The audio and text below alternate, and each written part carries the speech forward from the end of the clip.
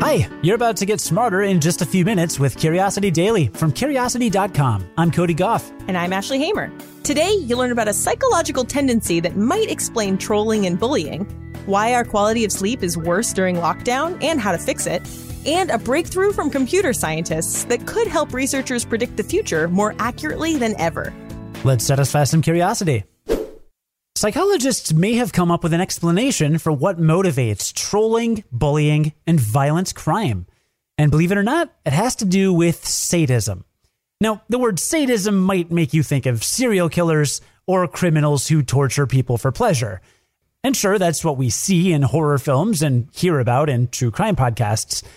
But psychologists now recognize a milder version of sadism that lives in many of us, that scientists call everyday sadism. Everyday sadism is the capacity many people have to feel pleasure from other people's pain and suffering, just less than someone with clinically diagnosed sadism. And it's not as rare as you might think. For example, you might have cheered on a fight in the schoolyard when you were a kid. Or maybe grown-up you takes a bit of pleasure in seeing someone mess up an important presentation at work.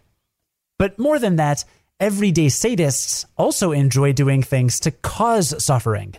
For an experiment, a team of Canadian and American researchers measured people's levels of sadism, then gave them the chance to do some mildly sadistic things. Participants with high sadism scores were more likely to blast computer game opponents with loud white noise, for example. They were even willing to do a boring task to get another chance to hurt their computer game opponents. Other studies have found that people who score high on everyday sadist questionnaires are more likely to engage in cyberbullying and trolling online and traditional bullying in the real world. People who score highly in sadism also tend to get high scores when it comes to the dark triad of personality traits. That includes psychopathy, narcissism, and Machiavellianism, which is all about manipulation. But it's not just that sadists are also psychopaths. Some researchers argue that the traits are distinct and sadism can be used on its own to predict online trolling and other bad behaviors. These researchers say that the dark triad I mentioned should be expanded into a dark tetrad of problematic personality traits that also includes everyday sadism. If you enjoy other people's pain just a little bit, don't worry too much. Like most everything else, sadism exists on a spectrum. A lot of the time, people with a hint of sadism just enjoy violent movies and video games. But it's important to know that about yourself. That way, when it pops up, it won't take you by surprise. And you can stop, think, and do the right thing. A new study suggests that the COVID-19 pandemic has altered our sleep schedules, for better and for worse. Our sleep schedules are more regular and we sleep for longer. But we're not sleeping all that soundly. Fortunately, there's a fix to help you sleep easy. First, though, let's talk about the research. Early on in the pandemic, back in late March, researchers from the University of Basel wanted to find out how lockdown was affecting sleep. See, lots of sleep research has pointed to the fact that our normal, non-lockdown schedules are mismatched with our biological rhythms. Early work hours and late social activities pressure us to stay awake when our bodies want to sleep. And that leads to what sleep scientists call social jet lag. But on lockdown, the researchers thought we might not feel this pressure. Without early commutes and late-night bar crawls, our schedules might end up more in line with our biological clocks. So, the researchers spent 6 weeks of the early pandemic asking 435 people in Austria, Switzerland, and Germany about how they were sleeping. Most of the people surveyed were working from home. The study found that more flexible working hours did, in fact, lead to less social jet lag.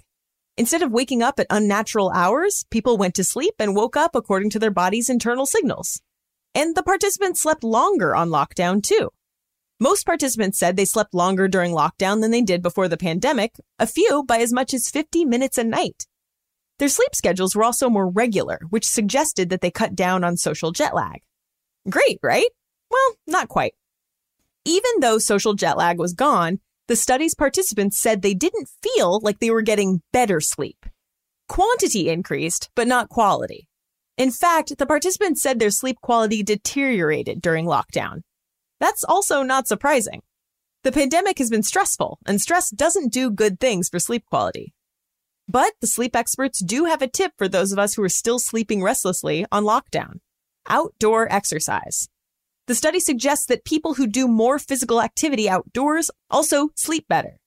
And it's possible to go for a bike ride or take a walk in the park while maintaining social distancing. Hopefully, we'll all be able to sleep longer and better. Have you been having trouble sleeping during lockdown? Yeah, I definitely relate to the people in that study because I've been sleeping longer, but I haven't been sleeping well at all. But you outdoor exercise all the time. I do. I outdoor exercise all the time when it's not the lockdown. So I'm comparing outdoor exercise to outdoor exercise. There you go. Computer scientists have made a breakthrough that may one day help us do a lot of things, like model climate change more accurately, predict the spread of disease more precisely, and better monitor Earth's crust for signs of faraway earthquakes or nuclear weapon tests. Okay, so what's this shiny new tech? Random numbers. Or more precisely, a better way to generate huge sets of random numbers. See, a lot of computer models rely on random number generators to help simulate real-life events as accurately as possible. Computers are good at a lot of things, but random isn't one of them. Researchers back in 1976 designed an algorithm that could simulate rolling loaded dice, but they built the program to make calculations as fast as theoretically possible. That's theoretically, as in use all the computer memory you need, even if it's more than we have on Earth. But wait, hang on, Cody. Did you say loaded dice? I mean, that doesn't sound super random. Right. Fair point. The new algorithm is even called Fast Loaded Dice Roller, or FLDR for short. Both this algorithm and the 1976 one generate random numbers in a certain probability distribution. So that means you could tell the program, I want to flip a coin, but I want a 90% chance of coming up heads. If you ran that 100 times, you'd get heads about 90 times and tails about 10. It's random because you don't know which side will come up on any one coin flip. This is useful for a lot of things.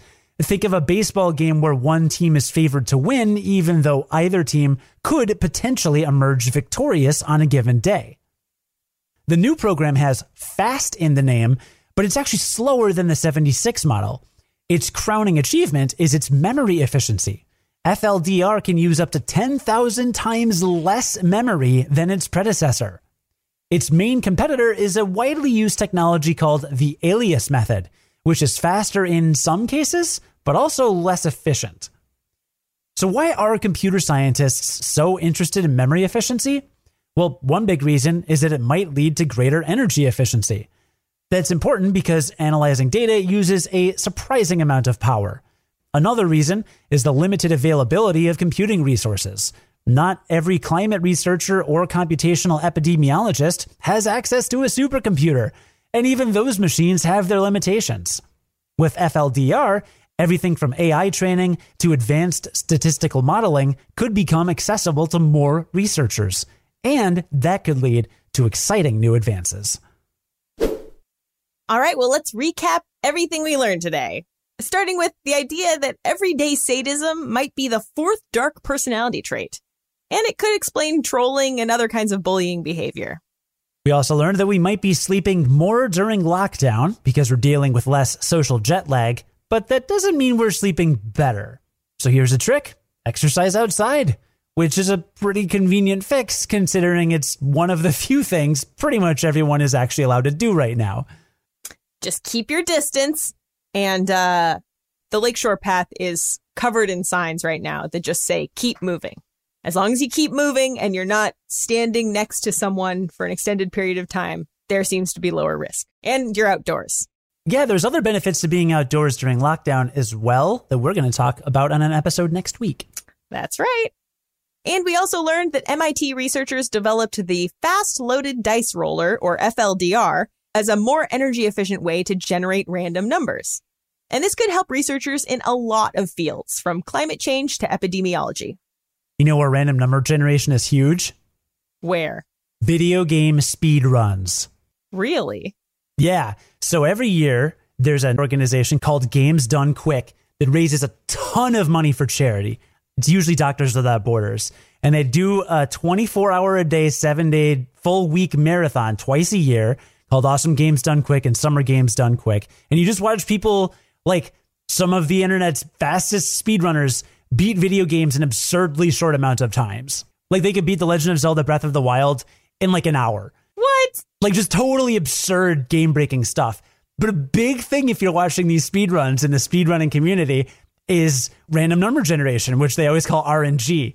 And they'll point out to you during their speedruns, they'll say like, okay, well, this is the point in the speedrun where an enemy, let's say, will have like 18 different patterns, but you don't know which pattern it'll be. And so at that point in the speedrun, you're at the mercy of RNG because some patterns will force you to do damage or take a route that's more efficient and faster than other ones.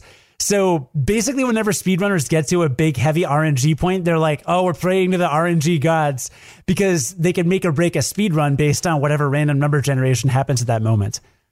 Wow, that's incredible. So these speedrunners memorize every possibility that a boss is going to have, and they don't know which one he's going to land on, but they know which one they want. Yeah. That's incredible. It's really intense. It's like I don't really watch football or baseball or other sports, but like 2 weeks a year, I tell my wife, I'm like, this is my sport. This is it. I'm just going to watch speed runs for 2 weeks. Wow. So yeah, this year's is in the beginning of August, and they raise a lot of money for charity. So check out Games Done Quick if you're curious. You will learn all about RNG. Trust me. Awesome.